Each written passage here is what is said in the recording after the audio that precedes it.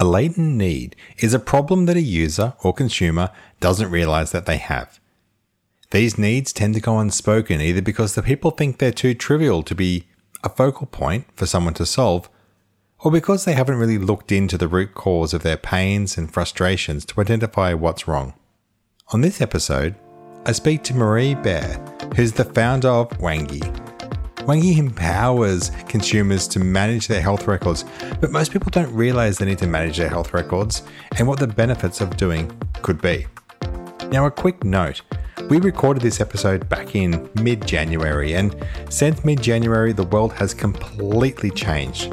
COVID-19 has taken over, and our news feeds are full. We're scared, we're frightened, and the reality is that, as Marie and I chatted, we didn't know what was coming.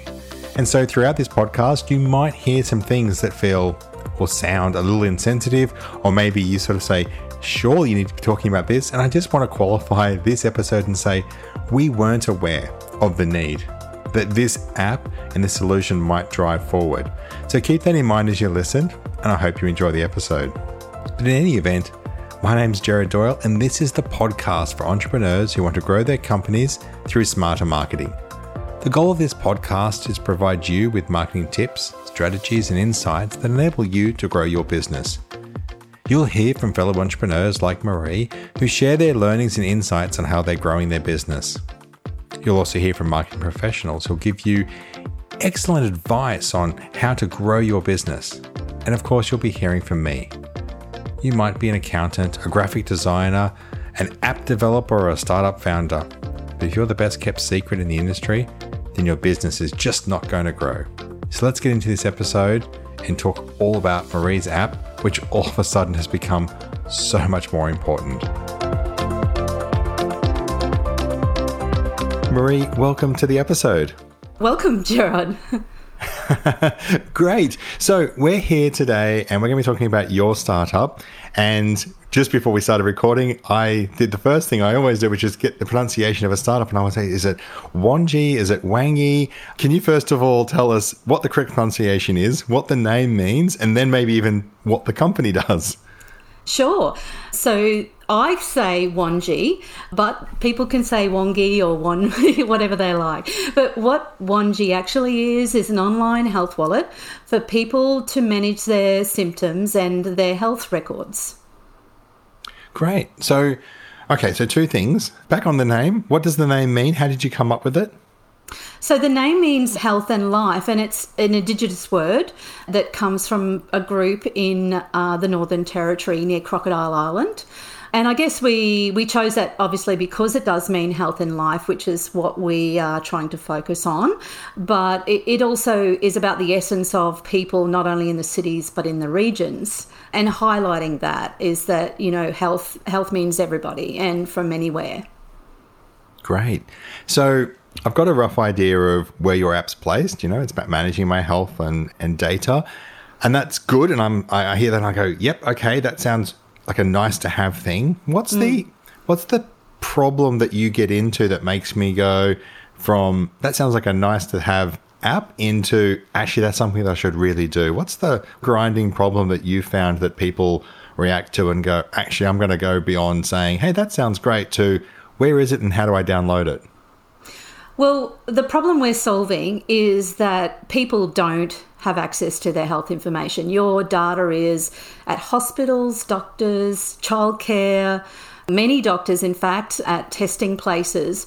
But we're not really in that story, in that picture. So despite what people think, it's not available to you. So this is the reason why I started this into 2017, and it's about bringing that focus to, well, if people could actually have access to their health information, what could that allow them to do? And for a number of people, and I guess starting off with people that have chronic conditions, and that's 50% of the population, and probably increasing, I guess, as people get older. But what it is that there's a lot of information for you to remember, and actually most people have trouble with this. So you think about every time you go to the doctor, you're having to repeat allergies, what allergies you have, what tests you've been have, how many times you've been to the doctor, what are your symptoms, And don't forget any of them, because they can impact your diagnosis. So, you'll end up being sent for tests repeatedly. You might forget to tell them what, critical medication that you've been on. So I guess what we're trying to do here, and it's the beginning of this journey for people, is for them to start gathering this information.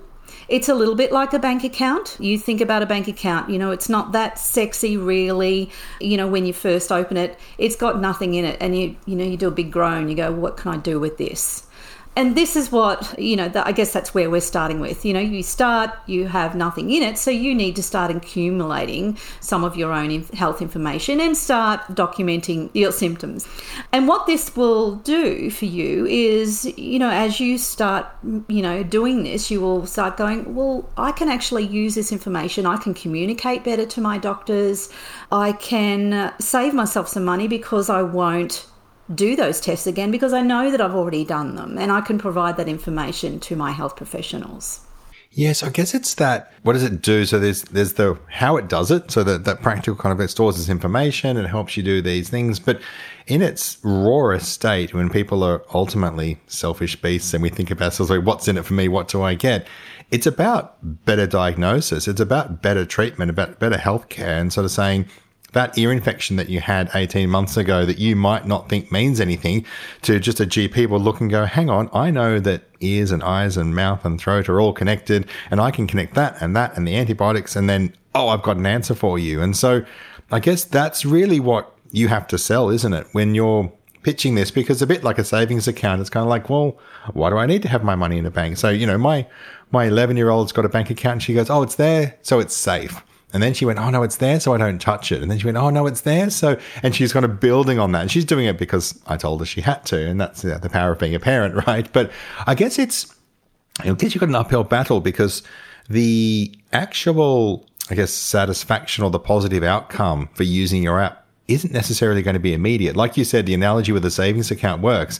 Savings account, you don't get an immediate win by putting money into a bank. It happens over time when you understand. So, how are you planning, or how are you thinking about tackling that delayed gratification? When I say gratification, it's often sort of, it's that thing, but it's like selling funeral insurance or life insurance and all these things, even wills. These are hard things to sell, because the point where you actually get the return is often well in the future. How do we tackle that for you, or how do you imagine that's going to be tackled? Or are you sort of really hoping that people are just, very conscious about health and management? And because I know that I'm not, and I think as I get older, I become more aware of my health. But it's a difficult one, and I'm just curious to see how you're thinking about that problem, I guess. Well, there's a number of aspects to that, and I guess the first one is that we are tackling a social change. People are passive in their health, and people generally rely on a doctor to make decisions for us. And, whilst we are very digital in everything else in our lives, we're not really digital in the health space. But, and I guess that is something that also is different for different age groups. So we have, some people that are concerned about costs for their healthcare, others that don't. And I guess people that are healthy don't really care. I'm being realistic there. So that's just how it is. So people think, well, look, if I run around the block, if I do all my exercises, I'm going to stay healthy. But I guess it's a bit like insurance policy. At some point, things happen, and it's good to at least have some sort of history. So I guess that's the passive side of things. As far as engaging with people, because it is a social change, what we have been undergoing is really a period of proving product market fit and what it is that people expect to have in an app like this, and what it is, we need to do to keep them engaged.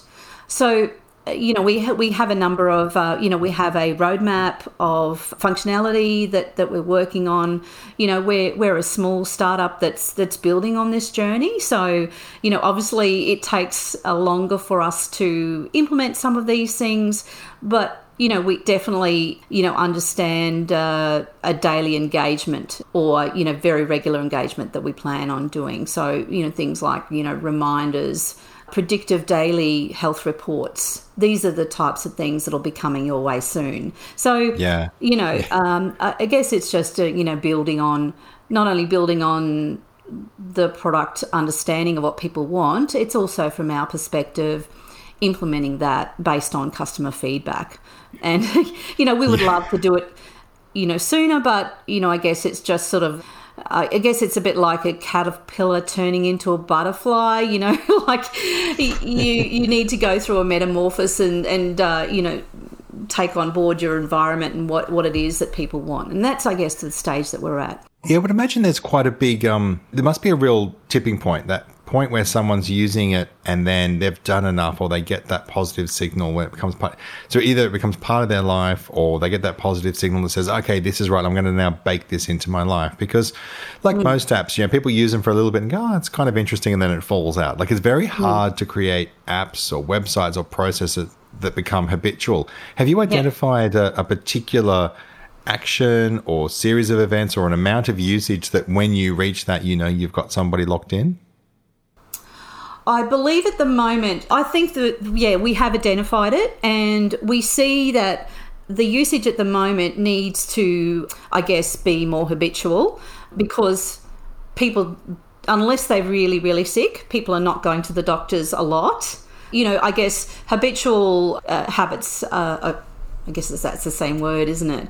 But it's about documenting your symptoms is something that is habitual, but we want to build on that. So something that people need is predictive type reporting to say, all right, this is what's happening, this is what we expect to happen to you today based on what you've told us up until now. So, that is what people are expecting, and we will be building on that.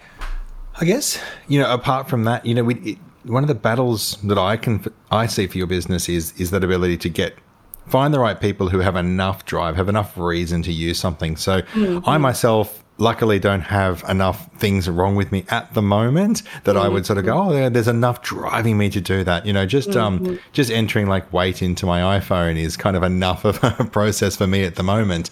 Yeah. However, there are people in my life who I love and care about deeply that I would. And I do wonder whether, the target persona, the people who are likely to be the innovators and adopt this earlier, actually are the people who, as you identified before, people with a chronic illness, or the carers of those people. So, absolutely. You mentioned about, aging population, so more of us have chronic conditions. Well, maybe it's the partners, maybe it's the kids, maybe it's the carers, the responsible adult, the next of kin, whatever it happens to be. Maybe they're the ones that have enough drive to actually go, I'm going to track mum's medications and see what she's got and create that record. Because I think for myself, and, this is, like we all do, right? We try to think about the world through our own eyes and our own experiences. As much as I like to think that I'm empathetic, there's an absolute limit to that. So I go, when would I use this? And I think, actually tracking medications for parents, seeing what they've done and being able to share that. Have you found that that's a particular receptive target market for you?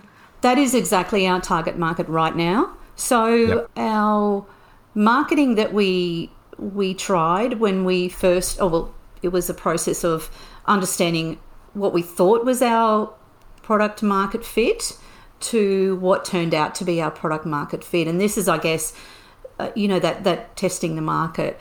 So the initial groups that we thought it would be weren't ready yet. So out of our experimentation, what we discovered was that it was people that had chronic conditions or undergoing chronic conditions, or had been, trying to manage the amount of health information that you need to when you're undergoing cancer treatment, for example. So those are our current customers, and they are very much using the product on a daily basis, obviously, because they're using it a lot. And what we're seeking to do, though, is expand on that. Making it better for them, what we're seeking to do is making it better for everybody.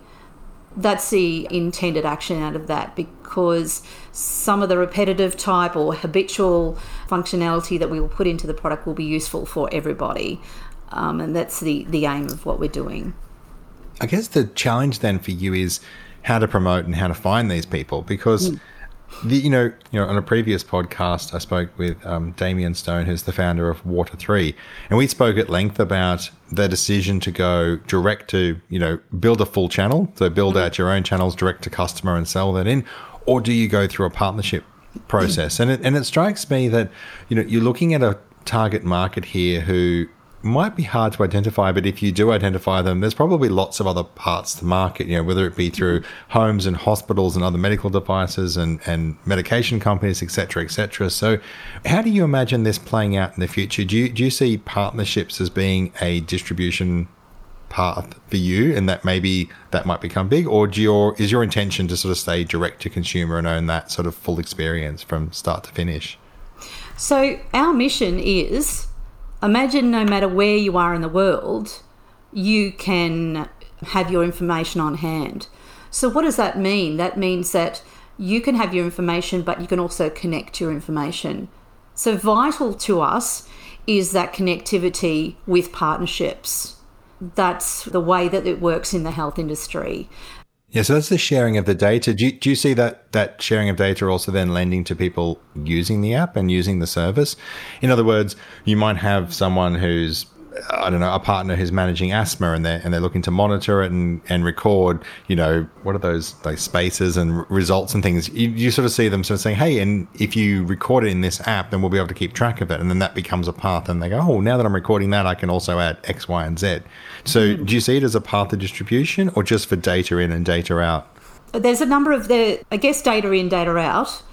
It's almost like a marketplace. It will ultimately become like a marketplace, if you like, in marketing terms, because people want to have easy sources of their health information. Over time, they don't know that now. Yep. Our roadmap includes connectivity to various data sources if people need to have those connectivity, or if they want to have some of their information on hand. It's very, very manual, but what we want is for people to be able to electronically receive their health records after they've had a certain meeting or test result, for example. So, and this is both not only in Australia but globally. For example, in the US, there's a number of healthcare portals that people can connect into. So our roadmap includes connecting into those so that people from the US can also get their health records and have them included in the app, as well as their own records. So that's an example of a source. We have an example where there might be some sharing information potentially happening here in Australia.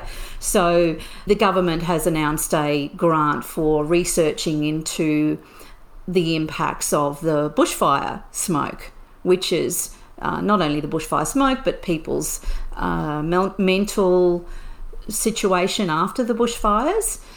So we propose that people could use our app and monitor their symptoms, then track what's happening to them over that period of time, and share that information to the researchers if they choose. So it's about putting the control back into the hands of people so that if they want to share it, they can. That's our focus, is control to consumers and looking at health through the consumer lens. Yeah, I think it's one of those, with privacy or anything that sort of happens, and I was looking at, say, Facebook, they're constantly adding more ability to control what data is and isn't shared about you. And I think that they know themselves, this is Facebook, that you can give people, as long as you give people the option, most people won't use it. It doesn't seem to be a big enough driver in and of itself for people to change. They're sort of like, actually, what I really want is to get the coupons and the discounts and the deals and the highly targeted ads and the right content. And so people actually trade off most of their information. Privacy isn't usually for most people a big enough driving force. It usually needs that one catalyst where they go, actually, if a doctor tells me I need to track my asthma and or my breathing and these kind of elements related to smoke, well, I'll do it because the doctor told me I had to do it. And if I have to record it here, then that's the process. Yeah. I'm curious, just with you mentioned there the US. So are you global from day one, or do you have a bias towards Australia, or is it just that we happen to be in Australia and that's why I'm thinking of that? Or are you actually global from day one and anyone anywhere in the world can use it and are using your app? We are global from day one. Well, I guess, more global when we launched in the App Store, which was later last year. And 50% of our users are in the US, are from the US. We've got a sprinkling from Europe and UK. We are placing a focus on the US. They have a significant problem. It's worse in Australia. They don't have a central government record as an option, which we do. They don't really have a Medicare that's like our public system.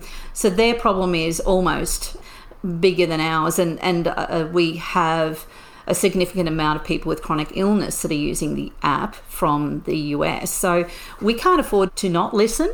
That's just happened organically. We were noticed by Forbes in the middle of last year.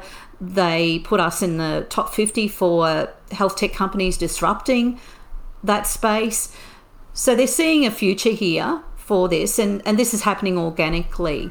So whilst we are based in Australia and ultimately there are sources available for health data possibly at some point in the future, for example, the My Health Record is a government source of information. But even if and when we connect to that and provide that as a source for people, we can still be global. It's really just another source. And it's about, if you think about our mission, which is ultimately for people to have their health information on hand no matter where they are, that's a global statement. We have to start working towards that. I guess it's steps on a cobbled road, which is a little bit bumpy at times. And having my background, I guess, in tech, which is knowing how things all connect together, it's knowing that at some point we can get to that and we need to work towards that, and having an open framework in your tech that you can do that. But ultimately, it's about starting global and thinking global. And our people are global. People travel. People need to have their information on hand when they travel. It's like a bank account now. You expect that when you travel, you have your information for, your money. It's going to be the same. You in the future or now, you're going to expect that when you travel, you'll have this information on hand. That's another interesting use case there. When we're talking about catalysts that inspire people to sort of get up to speed, that's an interesting one where travel insurance is something we sort of say, okay, if I'm going to travel overseas and I've got health insurance, but how do I translate that? How do I get that across? So I'm taking my family to Japan in Easter. And then you do think to yourself, well, yeah, what if something did go wrong? How do I quickly get all that information across? And where, English isn't the first language, I've got a little bit of a barrier, and I want to make sure, the travel insurance companies, got the right information. So sometimes those moments of just a little bit of fear, a little bit of dread, that kind of exactly that moment where I think I'm going to take out a travel insurance policy. And now I say that, I think to myself, I hadn't thought of that. So I must remember to get travel insurance. But that's a really interesting point. The point where I'm willing to pay, a couple $100 for family travel insurance, that then also becomes the point where I need to sort of maybe start thinking, well, let's collect all the health records. Let's put everything in, because it's difficult enough to translate here in Australia to my local GP or anything that I might want to do. Put myself in a foreign country, different languages. I mean, Google Translate's okay, but I'm guessing it's going to struggle a little bit around medical terms. Again, it might be one of those catalyst moments, because in my mind, I'm thinking about the positioning of your business. So I'm going, well, what is the alternative? And I'm just thinking in that travel scenario, the alternative is the plastic folder, that thing we do where we take copies of our health insurance, our travel insurance, our whatever it happens to be, passports, and we, the little plastic folder that people often get, or the one they give to relatives and say, hey, here's our core information. If someone rings up, this is what we've got. Is that the current alternative? Is it the manila folder at home? Is it the clear binder that you've got that says, hey, here's a quick snapshot? Is that what people are dealing with at the moment, and that's what you're replacing? Yeah, that's exactly what we're dealing with, and that's why our initial scenario is people with chronic illness, because often they're carrying around with them a folder that is, this thick, which, I know we're on a podcast, so people are listening sort of rather than looking. But, I guess, for some people that could be, 10 centimeters thick. For some people, it could be, a number of folders. So, I guess that's the stories that we've heard from people, is that they that's the problem they have, is that they have to have all this information on hand. Because going back to the diagnosis, I know we were talking about travel there, and that's, I guess, we're going through a number of scenarios where people might start using this app and become habitual about it. And what we've done here is start talking about some scenarios, and this is what will happen over time. We're highlighting an initial scenario, and then other ones come out of that, and this is the story of how people will start engaging. But with having information on hand and traveling, that also leads to, say, people thinking about people also in defence. A lot of people that leave the Defence Force, they have a lot of records, and they get sent, like, finish up by, you've done the country a great service, but ultimately, you've finished now, and now you're out of, we're transferring you over to the public system, right? And so what the story we've been told, and I've also heard of this when I've been travelling, one of my trips to Japan, I heard from some defence people, is that they also have a problem in that, they have a significant amount of health information in folders that they have to transfer. So this is when they want to go to a new doctor and tell their story. Imagine what they've got to bring with them. So this is why we're calling ourselves a health wallet, because this is the new, okay, instead of bringing your folder with you, you're going to start accumulating this information electronically, safely, in a secure place in the cloud, so that no matter where you are, you can show this to the doctor, no matter where you are, and in whatever language. Yeah, it's interesting you use the Defence Force service personnel. My father's in the Air Force, and one of the things I learned really quickly is that they're absolutely amazing at looking after people post-service as well. So you get the added benefit from the doctor's point of view, which is, if you've actually been in the Defence Force and if you've actually served overseas, all your medical bills are taken care of. So from a doctor's point of view, the more information they can get, the better, because you're actually not really restricted in any kind of service. Like, if you need something done, it'll get done for you.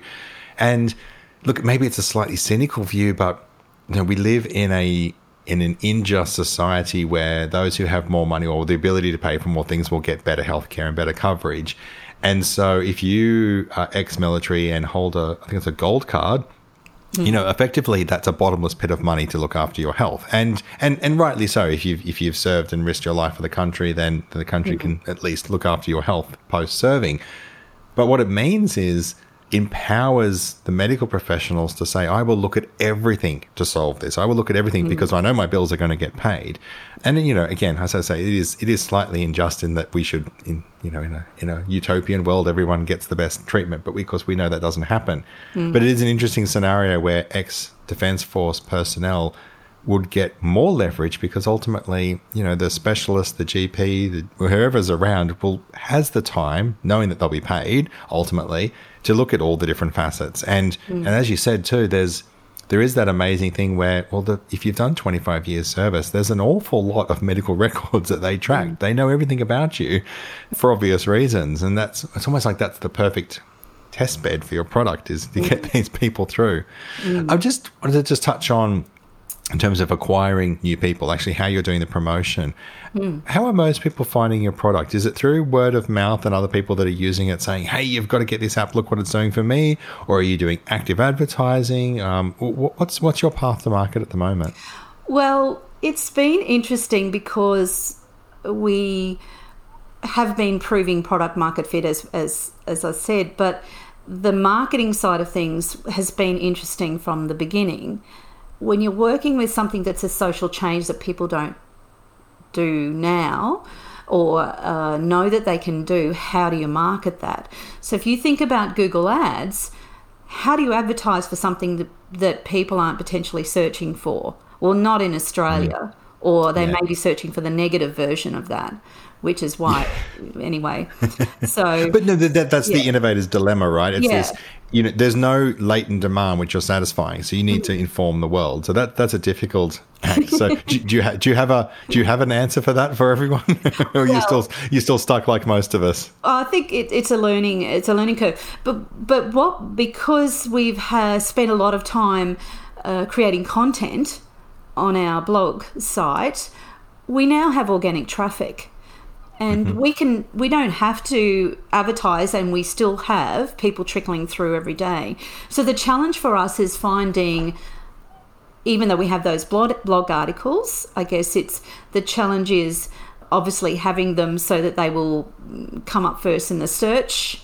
So when people are actually finding those particular things, and we've had some interesting ones, which articles that we've done quite a long time ago are still in the top of the search engine.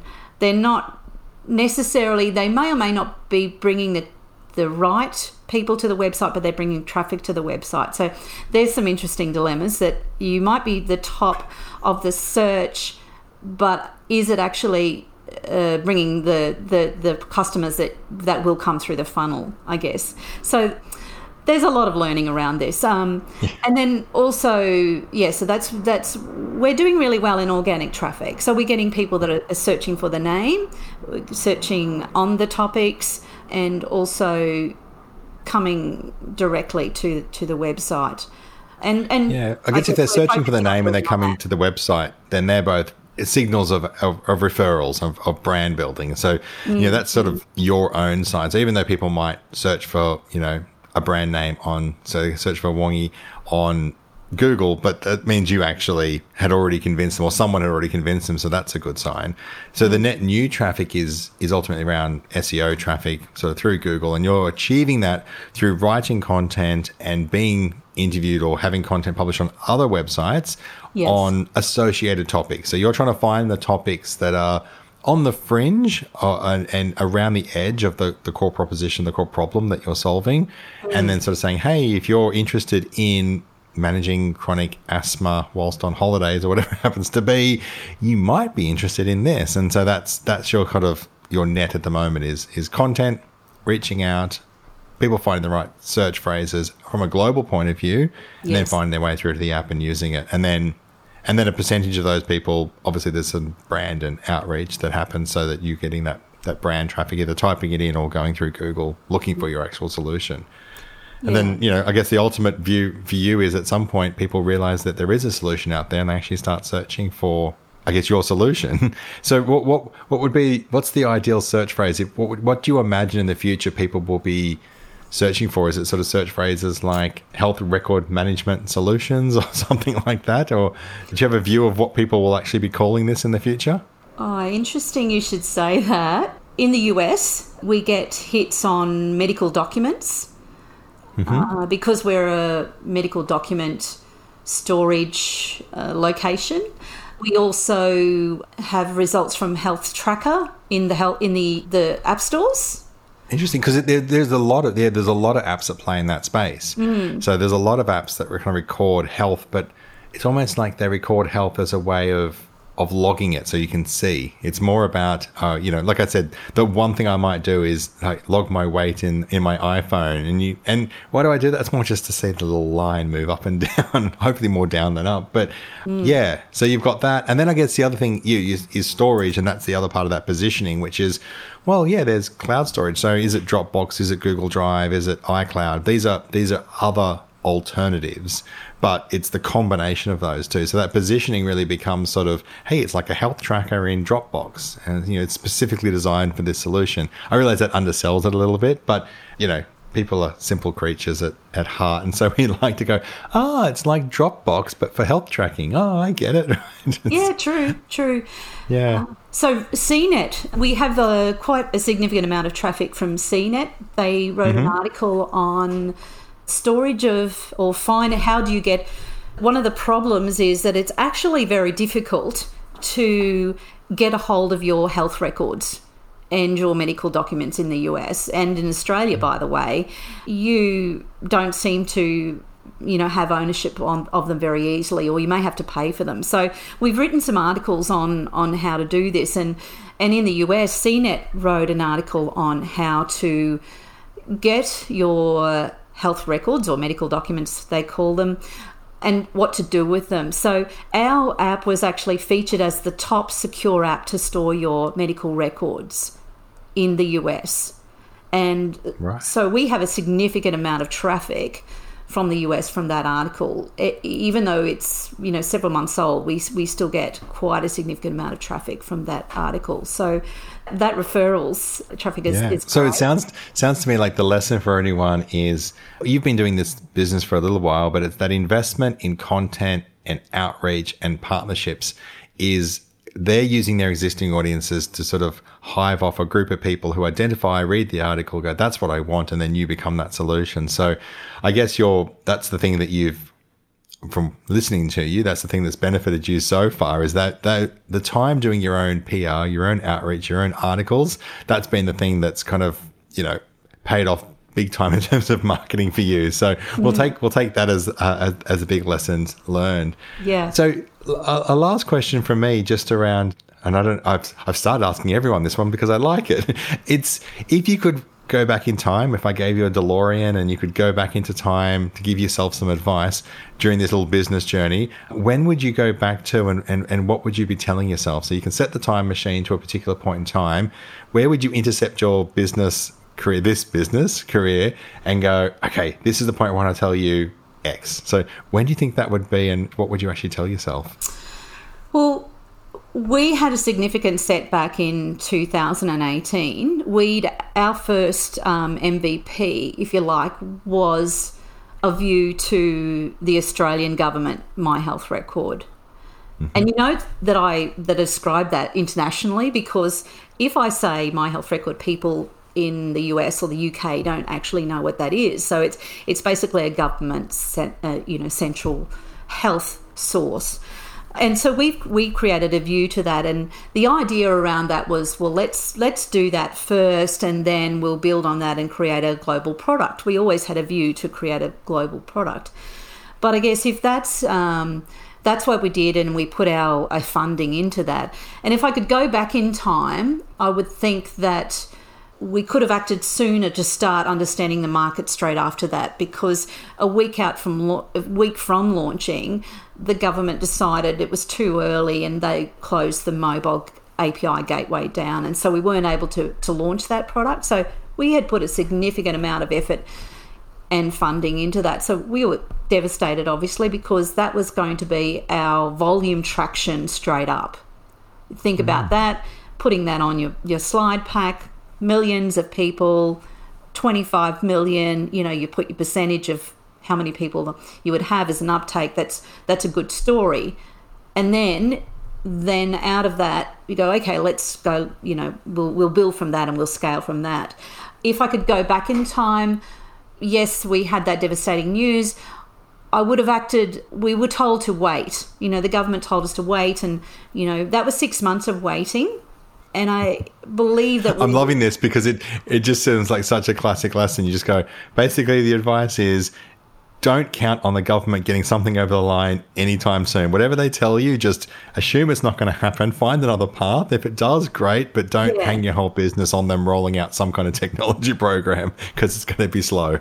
That's it. And I said, and that's I guess the lesson is that it's high risk. So it's one of those risks. If you're looking at what's your plan of attack, and if that is your one and only source of solution, it can impact you badly if it doesn't happen. So find another one. Don't rely on the government. Yeah.